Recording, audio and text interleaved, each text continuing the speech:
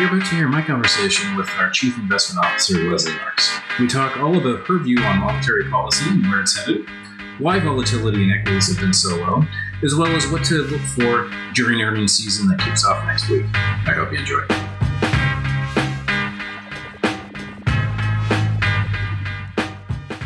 This podcast is for informational purposes only. Information relating to investment approaches or individual investments should not be construed as advice or endorsement. Listeners should seek professional advice for their situation.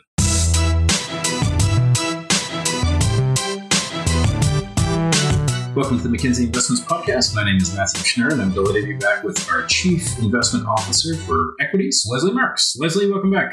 Great to be here once again, Matt.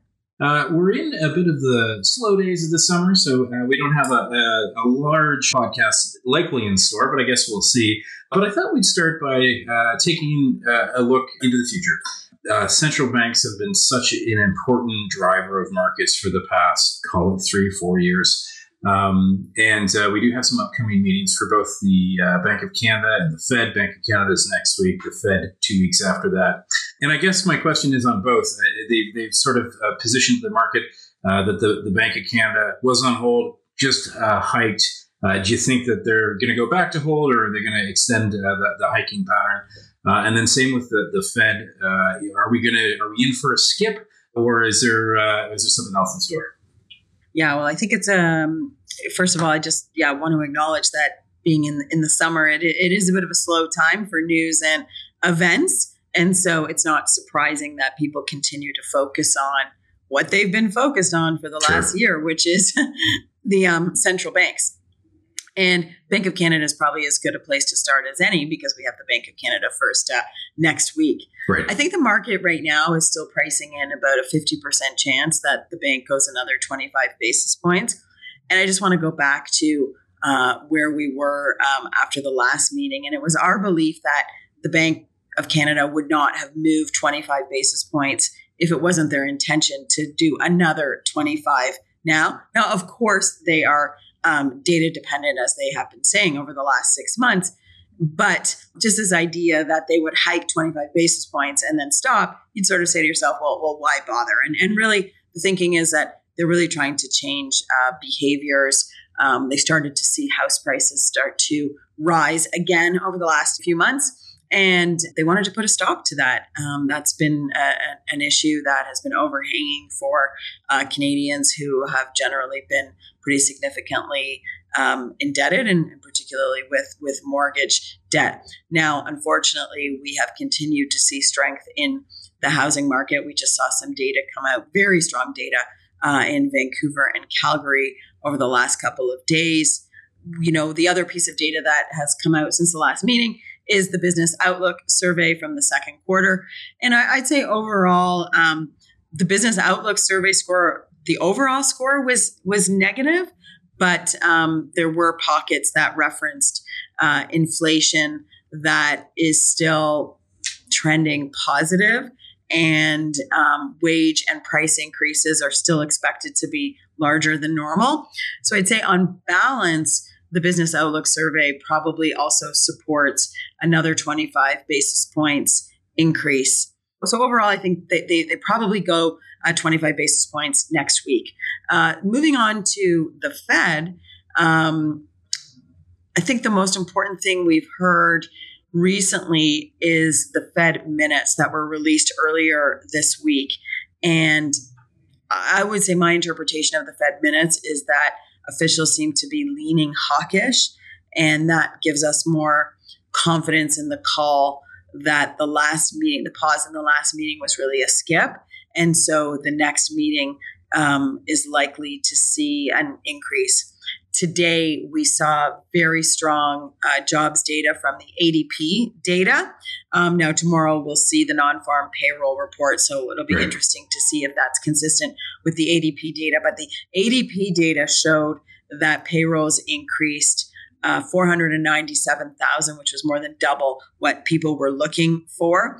And so what we've seen is yields move up as they have over the last couple of days, with 2-year yields above 5%, which is a psychological barrier, I think, and Sure. 10-year yields above 4%, also a psychological barrier. So the market is starting to have a lot of conviction around the Fed moving when they meet in a couple of weeks. So what we have here are central bankers that certainly in North America, and we've also seen this in Europe, that are continuing to be hawkish and continuing to increase interest rates to bring down inflation in their respective economies. That's great. Great context and overview, Lesley. One follow-up for you that you're probably not going to be able to answer because I'm not sure that anyone has the answer to it. But the strength of the Canadian housing market is just remarkable from my perspective. I know that a lot of people, we certainly saw an uptick in activity and sales over COVID. And now we're sitting at prime rates of around 7%. A lot of people lock this in around 2%. These are pretty pricey housing that they've done, a lot of mortgage debt. What is it going to take to slow down the housing market? Is it just a matter of time, or like what else are you looking for? Well, it's true what you said. It's not an easy question to answer. I think one thing we do know is what has been driving housing more recently has been just the supply and demand fundamentals. There hasn't been a lot of supply, and we've obviously had a lot of demand from immigration, with our population hitting over 40 million over the last week. That's a significant milestone. And so that continues to support the housing market. To answer the second part of your question is, okay, well, if that's the case, I mean, immigration is going to continue to be an important part of Canadian policy. So then what is going to slow housing? I think eventually pricing becomes a factor as people continue to roll over their mortgages. To date, most of the increased mortgage costs have been managed through blend and extend programs through financial institutions. That's not going to be the case long term. So perhaps it's just taking longer than people think to see the interest sensitivity come into the housing market here in this country. But as I said, with an increase in population, there continues to be a steady inflow of new demand for housing. Great. Good context there as well. Moving to the equity markets, we've seen volatility in equities be just at an extremely low level and has been falling and has resided at an extremely low level. Is this ominous? Are you expecting a large increase in volatility? Well, volatility is really interesting to watch because, volatility is an indication of how people feel about risk. And so when volatility hits very low levels, and I'm going to use the VIX as an example, and what we've seen is the VIX hit levels that we haven't seen since before the pandemic. So we're kind of hitting 2019 levels. It's an indication that people aren't concerned about risk, which is a little bit ironic when you think about how concerned people are about the economic outlook. So it seems to be a bit of a disconnect. My concern, and I think where you use the word ominous, where this might be ominous, is if you see any type of tail event in the market, that's where you end up having a fairly large impact to the negative when it comes to risk assets and equities in particular. So we saw a big spike very quickly, for example, in March through the acute part of the regional banking crisis. And that's the type of event that maybe unpredictable, yet ends up having an outsized impact on risky asset classes because the expectations are so low for volatility. So that's where low volatility can actually be a bit of an ominous sign for a negative event in the market. That's great. Maybe moving on and sort of going back to my comment on housing and sort of tying it into some of the comments you made on equity markets and the like, it just seems in general that the economy feels like it's less interest sensitive. And I've seen some writings around this. What is your thought? I guess what's your feedback on that? Do you feel like the economy is not as interest rate sensitive as we once thought? So I think that what you've identified here is the big fundamental story or issue in the market right now. We've had a record pace of interest rate increases that are meant to really take out of the market, if you will. Right. And yet we haven't seen the response. So now that we would expect, I should say, in the economy, labor continues to be strong. We talked about housing being strong, consumer confidence. It's waned, but it's generally been okay. People are still spending. Travel is really strong. I mean, every data point that we would look at and say, this should be impacted by higher interest rates really hasn't been. So that's what begs the question of, okay, have we under anticipated the interest sensitivity of the economy? And I guess there's two things that are relevant here. The first one is, and I used it as an example in talking about housing, which is maybe we just haven't given it enough time to play out. We've had an extraordinary period in history coming out of a pandemic. People are still revenge spending. They're still traveling. They're still paying higher prices for things because they feel that they've been so deprived for so long that they don't want to give those things up, even though they know they cost more. But eventually, the savings that were built up over those pandemic years get drawn down, and there just isn't the excess in one's bank account to continue to afford these luxuries. And so that's the time question. The other goes back to the labor market and the strength in the labor market, which has really shifted the power to the worker in the sense of wage growth.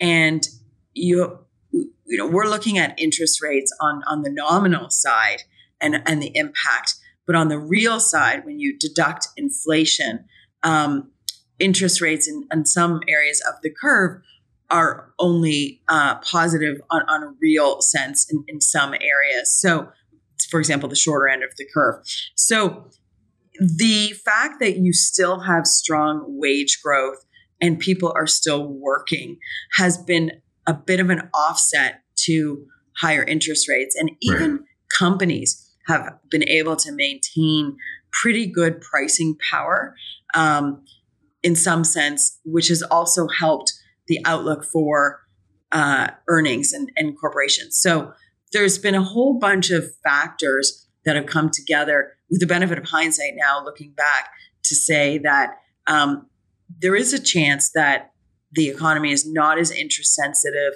as we thought it would be under these conditions, which are unique, where you have, as I said, very low unemployment and strong wage growth that has helped to offset higher interest costs. That certainly makes a lot of sense. Is your view, I guess, so long as wages continue to keep up with inflation, that this can continue to go for some time, or do you think, on balance, that once you give it enough time with higher interest rates, that will break the cycle? I think the cycle will eventually be broken. I think we're starting to see that. And I'm going back to the Business Outlook survey that the Bank of Canada does, where companies are saying we're starting to see that we believe that the worst is behind us when it comes to upside wage pressure and cost growth. And if you look at things like supply chain metrics, it's evident that the big issues that we had with supply chain over the last, call it 3 years, have really abated. Now, there's still some tight areas of supply chain, but overall, the supply chain has moderated to what is generally seen as, in most cases, an over-inventoried position. And so I think that's sort of the first step. So when companies can experience a lower cost profile, that starts to filter through to inflation, and then they don't have the same propensity to be able to increase wages. Thank you. I guess the final question to discuss is we're just about to head into our earnings seasons next week with the U.S. Kicking off. We rarely talk about individual stocks on these types of podcasts, but I'm curious, is there any stocks that you're looking as an indication of the future of the economy, or what you're interested in general? Well, I think, as you mentioned, earnings season is going to kick off next week. We typically see that starting with the big U.S. banks. They're the first to report Canadian companies tend to come about a month later. So we'll see some very good data post, this is Q2 data. So this is sort of the March 1st to June 30th data. So that'll be a good indication of how the second quarter played out post the regional banking crisis that we saw kick off in March, and the change in fundamentals for the banks. After that, there will be a fast follow with technology companies, and in that case, where we may see some caution coming from the U.S. banks, we will probably see pretty good. And I only say this just based on the strength in what we've seen in the companies. We would expect to see fairly strong earnings from many of the technology names that have been big movers year to date and have really driven the returns in the S&P. Right. In general, earnings surprised in the first quarter, mostly due to cost containment or cost cutting. And we think of that as lower quality earnings than if you would compare that to earnings that are driven by more top line growth. And typically, once you make a cut in costs, it's not something you can repeatedly do without impacting your growth rate. So that's why we would call that lower quality earnings. The second quarter will continue to be weak year over year in earnings, but it's really about expectations. And I think everyone knows that. I think the back half of the year is where the forecasts are starting to show quarter over quarter improvements. The third quarter versus the second, and the fourth quarter versus the third. And I think that's a bit of a risk right now. And expectations are still for 10% growth in 2024. And I think in a 1% to 2% growth economy, it's going to be really challenging to hit a 10% growth rate. So we're always on a bit of a treadmill when it comes to earnings, because the information you get is backward looking outside of the forecast that companies give going forward. And so we think that the going forward part is the part that we have some caution about. Great. Well, Lesley, why don't we call it there? Thanks so much for spending time with me, and enjoy the rest of your summer until we talk again. Thank you so much for having me, Matt.